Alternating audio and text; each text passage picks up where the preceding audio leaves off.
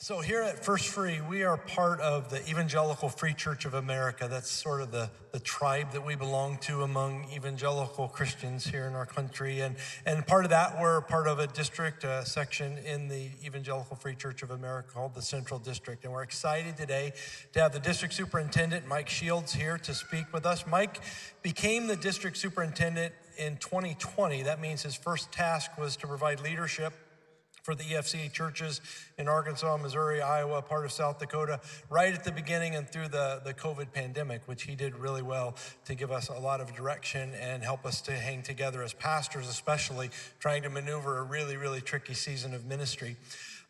Mike has earned a doctorate of ministry at Talbot Seminary and a Master of Divinity in Counseling degrees at Trinity. Prior to becoming our district superintendent, he was a pastor for 25 years, so he knows not just the denominational leadership area, but the local church area, how to lead as well. He loves spending time with pastors and lay leaders, especially in transitional phases of ministry and leadership challenges and training and strategic planning. He's married to his wife, their college sweethearts. Tracy is here with us. So Tracy, welcome. Was glad to have you here with us today.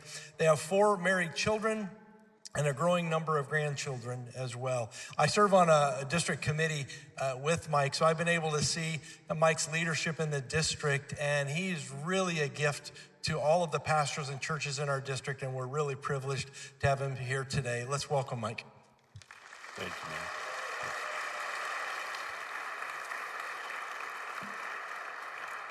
Hey, good morning, church.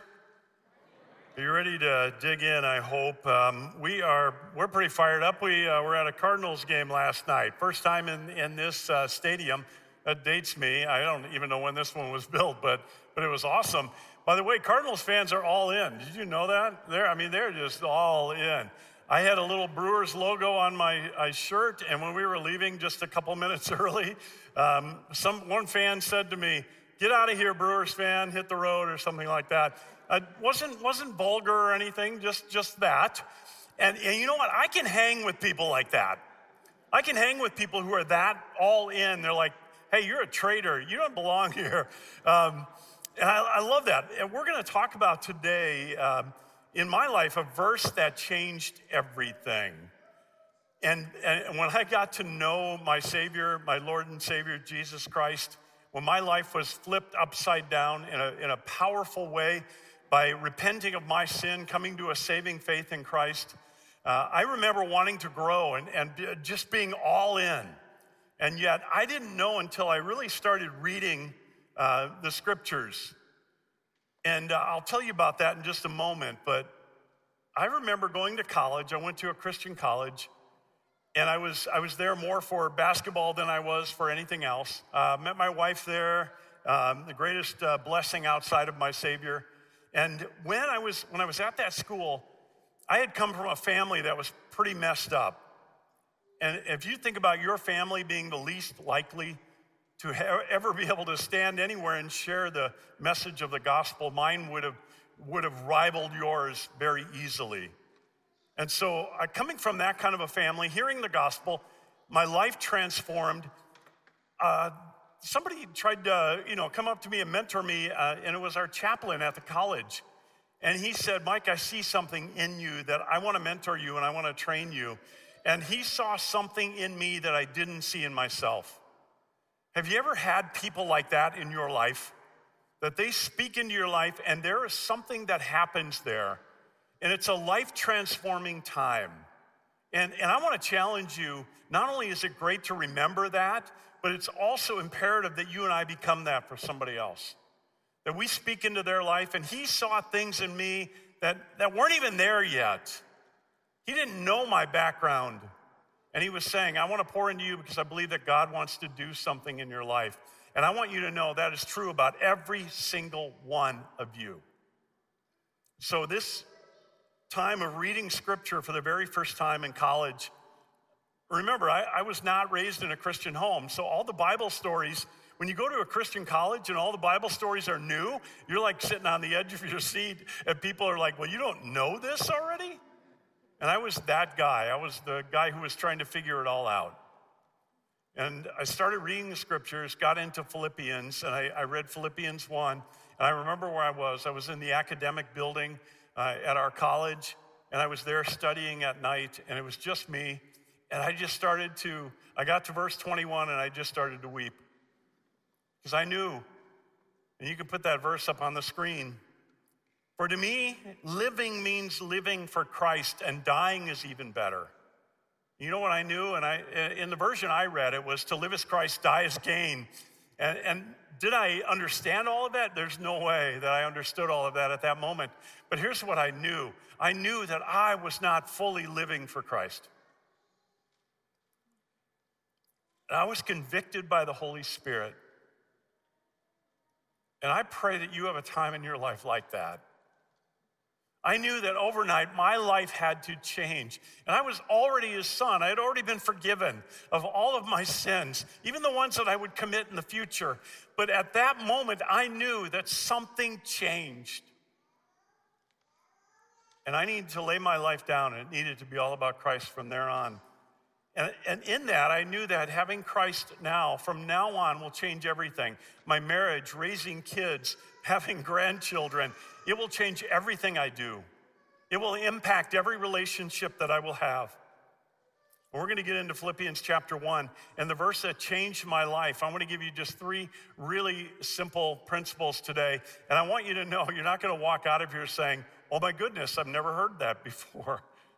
You're going to say, well, that was pretty simple, but I pray that God speaks to your heart today and that it's irrelevant who was up here sharing it, but all that you remember is that my God is enough no matter what I'm walking through. That Jesus Christ, my Savior and Lord, no matter where you're at today, and every single one of you is at a different place in your journey with Christ, and maybe you haven't began that journey yet, and maybe today is the day of your salvation. Maybe there's a life-changing moment for you even this morning. But I want you to know they're not going to be like, oh, wow, what a brilliant message. But I pray that it will be a life-changing listening to the Holy Spirit, being impacted by the Word of God, and that you walk away from here saying, my Jesus, my Savior, not only is he enough, but my life, the rest of my life is to worship him. Let's pray. Father, I thank you for your word. Your word is truth, and when we open it, our lives are ripped open because you read us.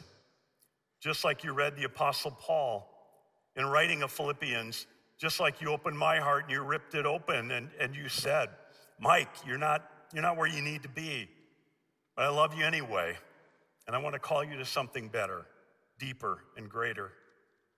And Father, I want to thank you for even someone like myself being able to walk with Jesus all of these years. You are such a great God.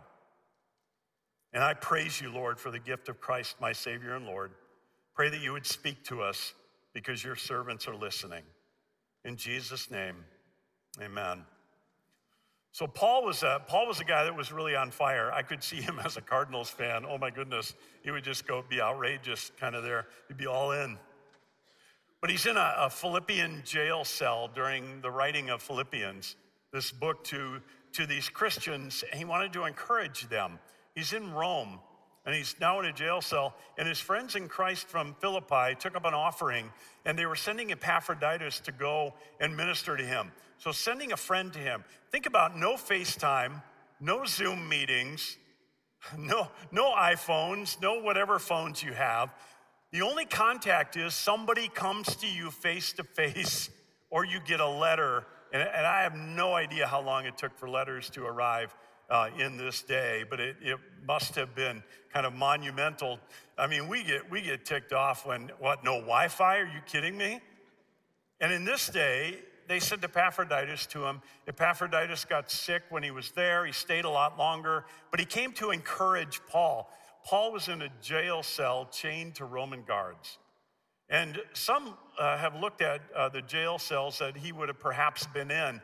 Some of those were underground in Rome. They had little grates on the ground because they were outside, and water would trickle in, kind of like a sewer almost. And it would have been, people would have been able to walk over and look down, maybe even throw something at the prisoner or whatever. But it was really a ridicule. It was a place of great difficulty, and it was very demeaning. And we don't know for sure that he was in that kind of a jail cell, but it very well could have been. But he was isolated, away from friends, away from encouragers. And they sent Epaphroditus to encourage him. And now Epaphroditus had recovered, and now Paul was sending him back to Philippi with a letter. And that's where we get the letter to Philippians that we have in our scriptures. And I'm going to point you to beginning in verse 12 here in just a moment. And with that, I want you to think about the conversion to Christ that Paul had to go through. On the Damascus Road, humiliated, his life was flipped upside down. He was trained then and discipled. He became a full-on follower of Christ, and you would not in any way recognize him from who he was previous. He was a persecutor of Christians. He may have been even the one, if you lived in the first century and you followed Christ, he may have been even the one who came to your home with people and dragged your dad out, or your mom, or your grandfather, or your grandmother because they loved Christ and they began to persecute them. He might have even had that kind of a history if you lived in the first century. But here he was converted to Christ, and with that conversion and sanctification, now he's full on a follower of Jesus. I want you to know when our kids, we have 4 kids, they're all adults now. When they graduated high school, we just said to them, you don't owe us anything. Even for the mistakes we made, please don't pay us back for those any time in our lives. Give us grace. But you don't owe us anything because you're not living for us. Everything we did for you was because we love you. And one after another, we said to our kids, it was love that we raised you, and now there is someone you owe everything to, and that is Jesus Christ. Now go live for him. And that's kind of the call of Philippians. Paul is saying, lay it all down. And Paul would even say, don't live for me. And even in my imprisonment, Paul would say, don't look at me, look at Christ, and make the gospel more known, because you've seen that I've endured this kind of punishment and difficulty only because of who Jesus is. I know a pastor who recently said to his congregation, because we're a part of that congregation, and if you were here last week, Quentin Steve, he's our pastor back home when I'm not traveling, and he was here last Sunday, and maybe he shared this with you, but his wife recently went through a bout with cancer, and he said in front of the congregation, he said, we have endured great pain, and he said, I've always believed that this was true, but now I know the truth of the scriptures, because God's been present with us in the very deepest and darkest times as we have watched and as his wife had gone through a time of suffering. I want you to know first and foremost that life is difficult. And I told you this isn't going to be like earth-shattering. You know life is difficult. But that's the first thing I want you to know. As we look at Philippians chapter 1, beginning in verse 12, life is an incredibly difficult journey. And it's more difficult for some than it is for others. And you may look at your life and say, why do I go from one time of suffering to another? Why do I go from one time of pain to another? Look at verse 12 through 14. I want you to know, my dear brothers and sisters, that everything that has happened to me, Paul said, to me here has helped to spread the good news. For everyone here, including the whole palace guard, knows that I am in chains because of Christ and because of my imprisonment. Most of the believers here have gained confidence and boldly speak God's message without fear. Paul says, I know that I'm suffering. I know I'm going through a difficult season, but it's not about me anyway. It's really about whether or not the good news gets out, whether or not people recognize the Savior that I love and I serve. And because I'm serving him, I want them to boldly know and have confidence in this great God. By the way, if you finish well, you walk with Christ. You know, your kids, I've walked away from many a fresh grave of grandpa, grandma, mom, dad. And those who have finished well in Christ, you know what, the kids, they walk away, or the grandkids, they walk away with this testimony that I can be more bold with my life. I can walk with Jesus in my life. It is critical. And I would always say the best time probably would have been for me as a little child to really be all in for Christ. The second best time was that time when God opened my heart and he changed my life. And I needed from there on to persevere in this walk with Christ. It is such a testimony. And Paul is saying they're speaking more boldly about Christ. And my suffering, he's saying, is worth it. Paul begins with all the difficulties that they've heard. And he's saying they're true. I'm in prison. I'm chained to Roman guards. My travels have ceased. My freedom is extremely limited. And with that, he's in danger of losing his own life.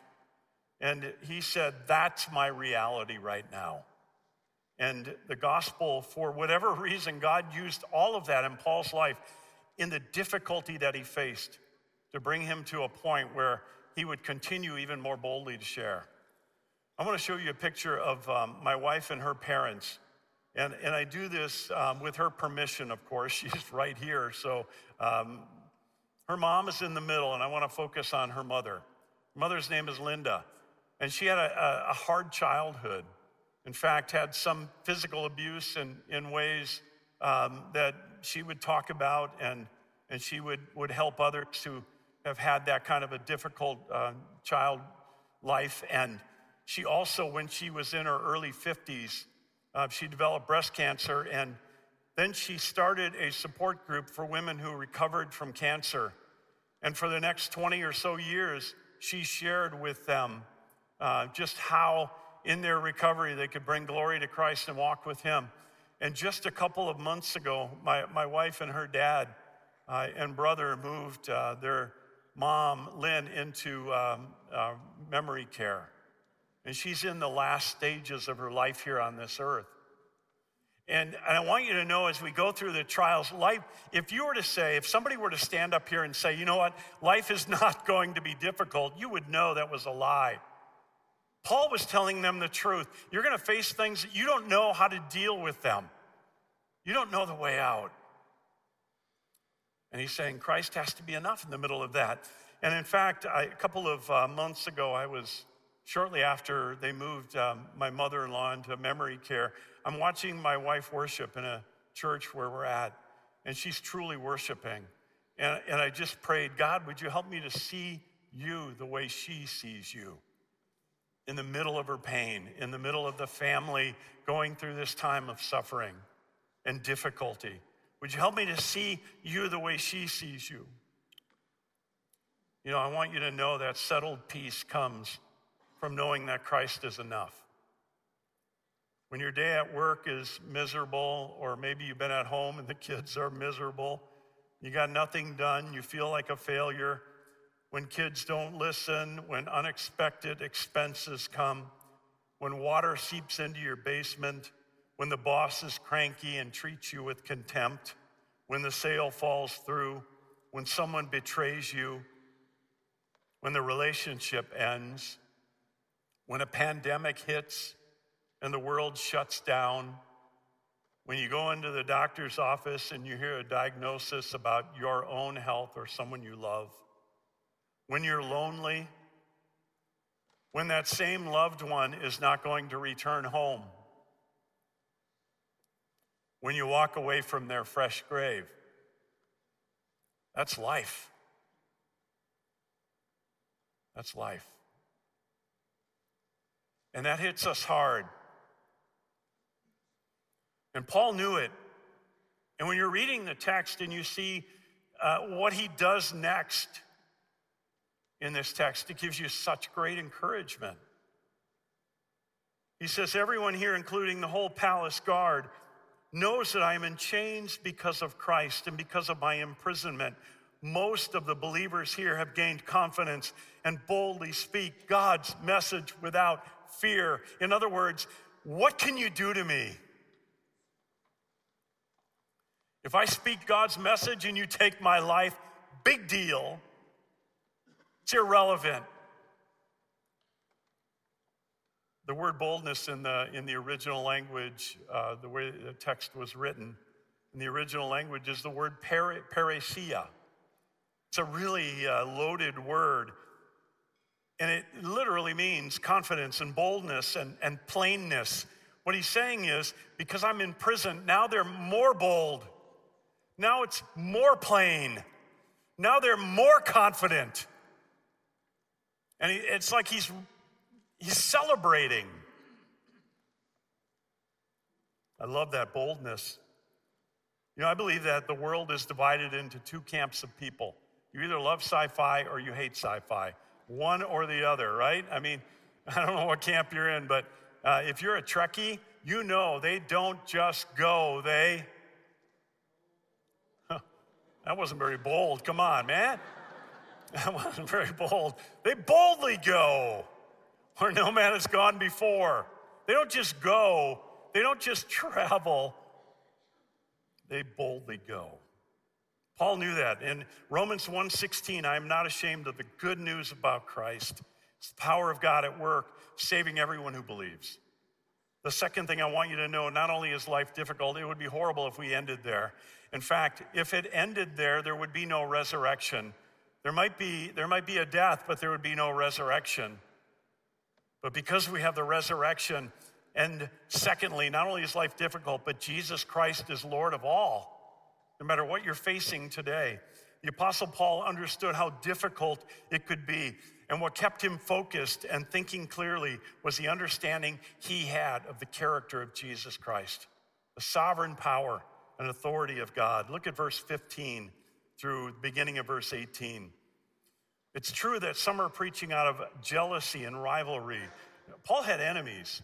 Anybody have any enemies here? People who don't speak well about you? Paul had them. He said, in fact, some of them were jealous of him because Paul would preach plainly, and people got jealous of him because God blessed what he did. And many people would want to follow Paul, and others were saying, look at him. Now he's in jail. He must have done something wrong. Can you imagine why God would put him in jail if he wasn't just a rotten sinner, a mess? So some are preaching out of jealousy and rivalry, but others preach about Christ with pure motives. I love how he sorts that out. They preach because they love me, for they know I've been appointed to defend the good news. Those others do not have pure motives as they preach about Christ. They preach with selfish ambition, not sincerely, intending to make my chains more painful for me. And there are people like that. When you're going through a difficult season, there are people that are like, well, if you just did what you were supposed to do. How helpful is that, by the way? Or, you know what? God's not blessing you, obviously. I mean, there are people in your life that pull away from you at the very time you need people right up next to you who are loving you and caring for you. And Paul had those people. But I love what he says. He says, but that doesn't matter. Such a great phrase. Doesn't matter. We need to use that phrase a little more often. If you want to use it in the Greek, it's just two little words, tigar. And you could say tigar, doesn't matter. What does it matter? He's saying, you know what? As long as Christ is preached. In fact, look at that verse 18. That doesn't matter. Or simply put, if you were to change that into just our common language today, it would be so what? I don't care that they're talking about me, he's saying. I don't care that they're jealous about me. It doesn't really matter what they're doing. In fact, he said, as long as Christ is preached, it's irrelevant, the reason behind what they're doing. Why was Paul able to accomplish it? He knew life was difficult. He understood that Jesus Christ is Lord, but he had a rock-solid foundation in Christ. I want you to see a picture of the Golden Gate Bridge here. Some of you have visited this. It's a beautiful, amazing work of mankind, of the men and women who worked on this. And there were many lives that were lost in the building of this, but it's really an amazing structure. But I want you to know this bridge is absolutely preoccupied with its foundation. It's absolutely preoccupied. It's what makes it secure when the winds blow and when the storms rock it. 2.5 billion vehicles have crossed this bridge. Two suspension cables combined for 80 miles of wire. It weighs 887,000 tons, 30 football fields long.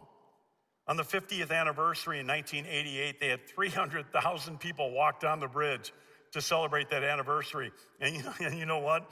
Wow, it is just crazy. It sagged 7 feet while they were on the bridge. I don't know that I would have hung around, but they probably didn't even know that was happening. 3 babies have been born on the bridge, all boys. That's totally doesn't matter, but you can tell someone that. Hey, did you know? A little tidbit, a little fact. Its south pier rests on the fault zone of the San Andreas Fault. The roadway, the rail beams, the cross beams, all are related by a vast cable system leading to 2 great towers that are deeply embedded into the rock foundation under the sea. If in case of an earthquake, it can sway 22 feet from center and not give way. It's an amazing, amazing structure. But the bridge is totally preoccupied with its foundation. And I know what Paul knew, and Paul was totally preoccupied with the fact that Jesus Christ is Lord no matter what he's facing. Life is incredibly difficult, but Jesus Christ is Lord. In fact, it was Paul that said, "For no one can lay any foundation other than what has been laid, and that foundation is Jesus Christ." So not only was life difficult, but Jesus Christ was Lord, but he did something out of that is a great challenge for all of us. He said, "I'm going to rejoice. In the midst of all of my suffering, there's going to be rejoicing." Pick it up in verse 18, the second half of verse 18 with me. He's going back to those turkeys who were preaching Christ out of selfish motives, okay? They're talking about Paul behind his back. He goes back to them. Whether their motives are false or genuine, the message about Christ is being preached. Either way, so I rejoice. What a great attitude. And I will continue to rejoice, for I know that as you pray for me and the Spirit of Jesus Christ helps me, this will lead to my deliverance.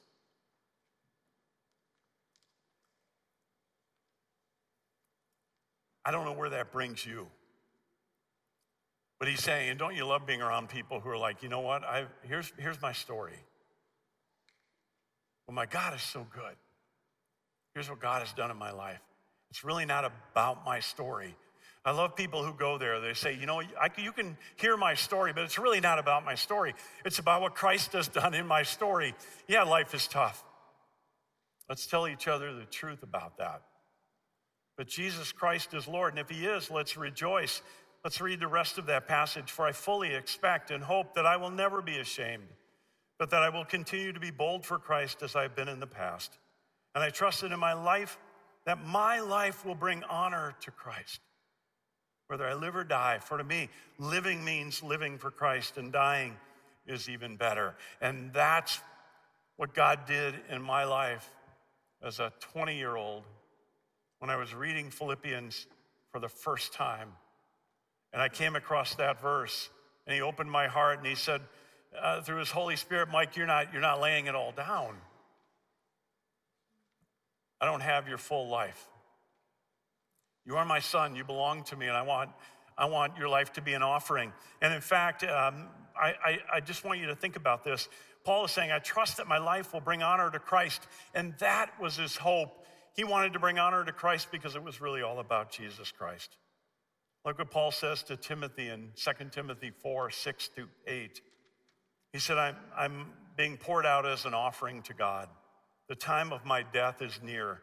I've fought the good fight. I've finished the race, and I've remained faithful. And now the prize awaits me, the crown of righteousness, which the Lord, the righteous judge, will give me on the day of his return. And the prize is not just for me, but for all who eagerly look forward to his appearing. Paul's a great example, but it's not about him. He's not the hero of the text. The hero of the text is Christ. And he's the hero of your life. And he transformed everything in my life. A guy who came from a messed up background, and I won't even tell you the whole story because, first of all, it would bore you to death, but secondly, you'd be like, why are we listening to this guy? But I want you to know that my story, when it intersected with Jesus Christ, my story changed. He changed everything about my life. I've had a lot of funerals that I have done over the years, but one maybe made the most impact on me. There's a woman named Marilyn. She was a missionary for many, many years. And she was in a church I was serving, and we were getting ready to move as pastors do. It was a good thing. God was moving us. I didn't get fired or anything. It was a good move. It was a good thing. God was moving us along. And I used to visit her because she was like 30 years my senior, maybe even a little more. And we used to have great conversations. She was never married, never had children, so no grandchildren. Her family were kind of distant relatives. They were close to her somewhat, but they didn't live there. So I used to go visit her, and I'd sit down, and I would learn from her. And she said, Mike, I hear that you're moving. I said, yeah. And she said, you have to promise me something, that you'll come back and have my funeral. And I didn't answer immediately, and she said, you're not leaving my apartment until you say yes. And I knew she was dead serious. So I said, Marilyn, I'll come back. For you, I'll come back. And we're going to be 3 states away, but I'm going to make it back. What a privilege. What an honor. And again, I said, what do you want to do for your funeral? What do you want us to focus on? And she said, please don't talk about me. I said, but your life is a great testimony. And she said, you know what? There's nothing I did that is of any value to talk about at my funeral service. I want you to talk about my Savior. I want you to talk about Jesus. And I want you to make it really clear that he was my first love, that he was everything to me. Man, that was the heart of this woman. So months later, maybe even a year, I can't remember exactly, I get a call from, I think it was a nephew, and she had passed away. And he found a note next to her favorite chair, because she didn't even come to church anymore. She was kind of stuck at home in assisted living. And he said, we found a note next to her chair, and it had 2 things on it. The very first thing was, if I pass away, number 1, cancel Home Shopping Network. I love that. It's like, don't let them drain my account, whatever that means. I don't know.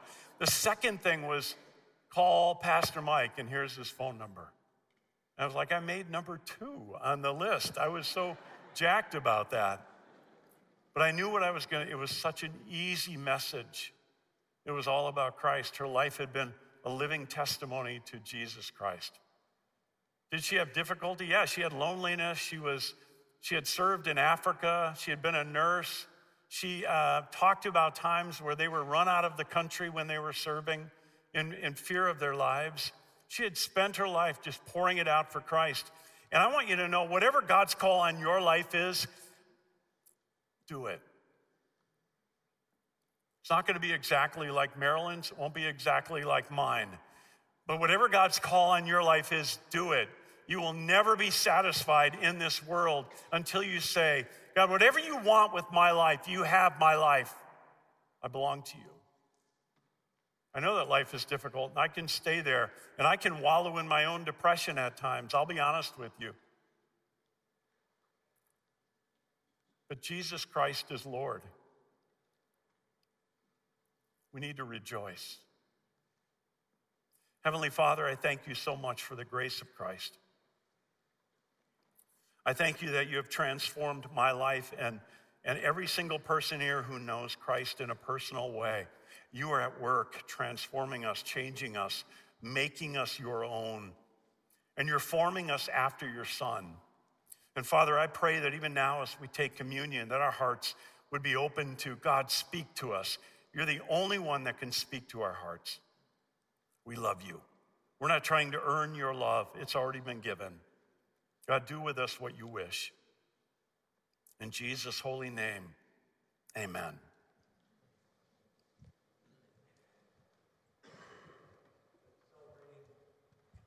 Celebrating the Lord's Supper is a good response to the message that we just heard.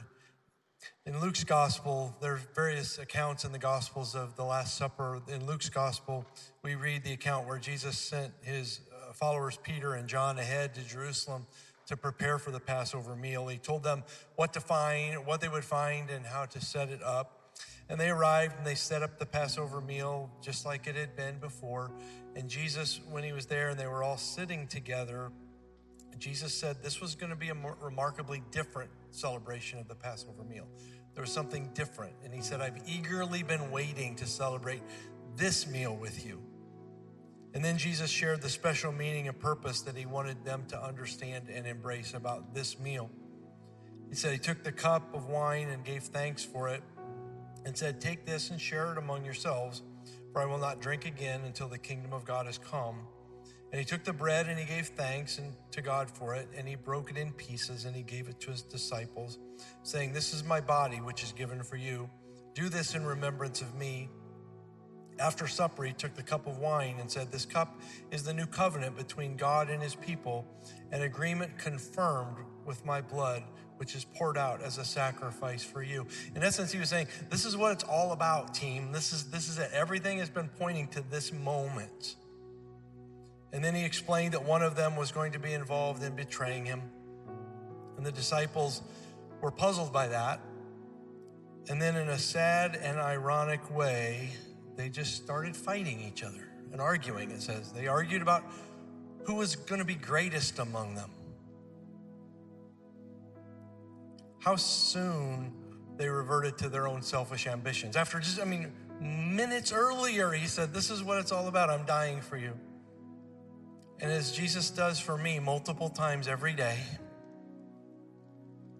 he said, this is what it was about. It was because you don't remember this that I die for you.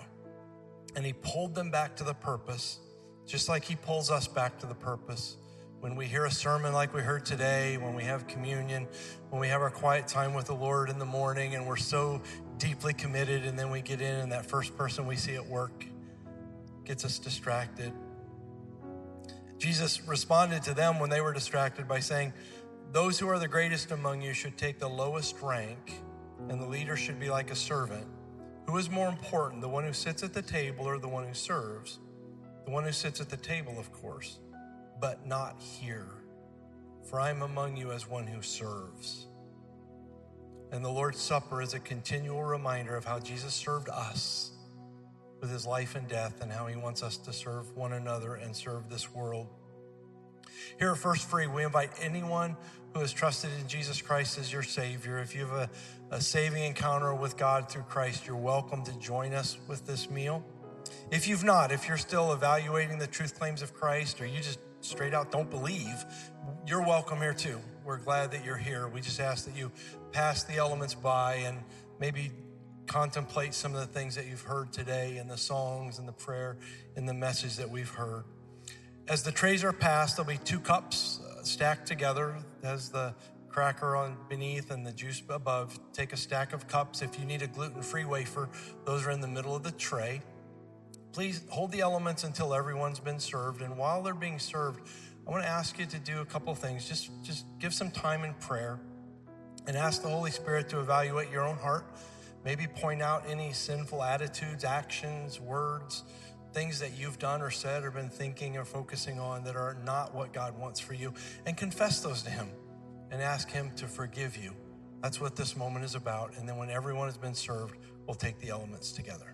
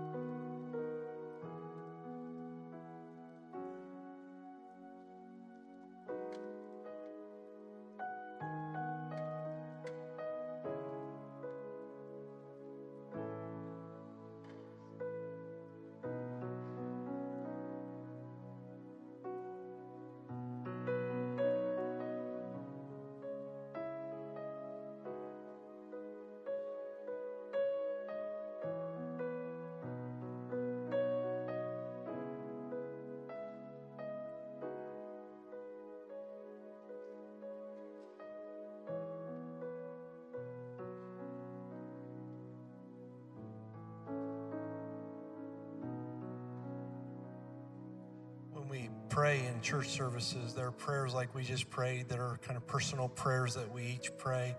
But there's also a dynamic of prayer where we join our hearts together and pray. So before we take the elements, let me lead us all in one common prayer to the Lord. Thank you, Jesus, for loving us enough to give up heaven, to live here and experience all that we go through. What you experienced with your disciples that night in the upper room is what you must experience with us regularly. We hear you and then we quickly get distracted with other pursuits. Please forgive us. Draw us back to your purpose, the very reason that you died on the cross, so that we can live for God. We owe you everything because your body and your blood provide the only path to knowing God and experiencing the fullness of the Holy Spirit. Please use this entire service, and especially this observance of the last meal that you shared with your disciples, as a catalyst for glorifying you in all we do, say, and think. Please use us for your kingdom purpose in our homes, in our neighborhoods, in our communities, and in our world. And again, we thank you for the sacrifice as we remember you and engage in this ordinance. Amen.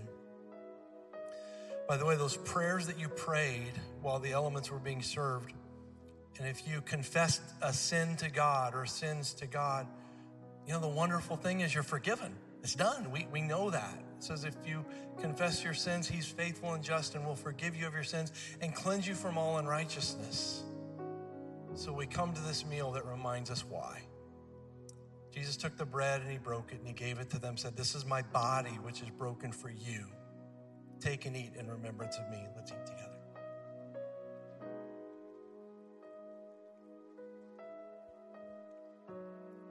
And it says in Hebrews that without the shedding of blood, there's no remission of sin. That's why this is such a vital part of the forgiveness that we had. And Jesus took the cup and he said, "This is the cup. This is my blood that's spilled for you. Let's drink together."